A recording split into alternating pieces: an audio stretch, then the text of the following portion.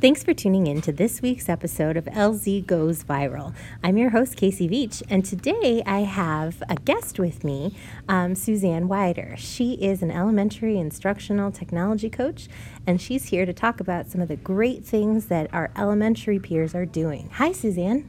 Hey, Casey.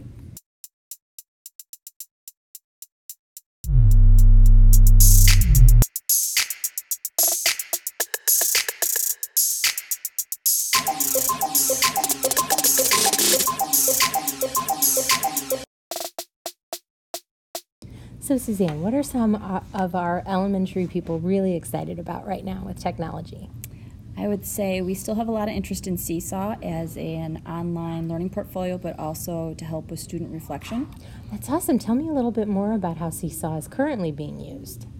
Right now, for a lot of our elementary teachers, they're using it to kind of give a window or a glimpse into a classroom for parents, for administrators. So what are some different tools within Seesaw that teachers are asking students to use? For our younger students in kindergarten, first grade, second grade, they are able to take pictures of their work, and then they're able to record their voice explaining or reading what they have on the screen. For our older students, there's ways that they can add links as well as they can add video. And in my experience with Seesaw, I know that there's a blogging feature and parents can be connected with their students. Is that right? For our younger students, we usually keep it so that way only the parents can see their child's work and not anybody else. So it's kind of that safe place where the child and the teacher and the parent can kind of all work together and make comments.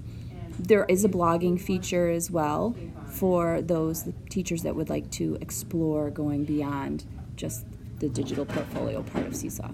And I feel like some of our high school teachers are even exploring Seesaw as a blogging platform because of how user-friendly it is and the connectivity that comes with it.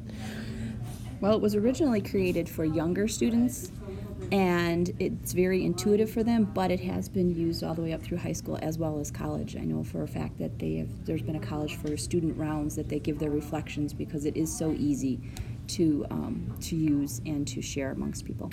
Well, thank you so much for telling our listeners all about Seesaw. Appreciate your time. No problem.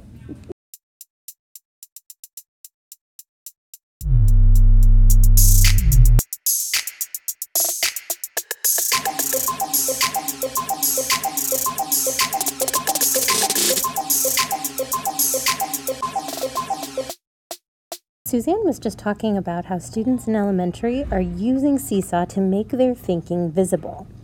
In our student and teacher feature this week, Ms. Spy and her 7th grade students over at Middle School South has been using KidBlog to reflect on their reading and writing strategies. So definitely check out or reach out to Ms. Spy on Twitter at MissSpy95 to give her students an authentic audience. Thanks, Ms. Spy, and your students for all your amazing work.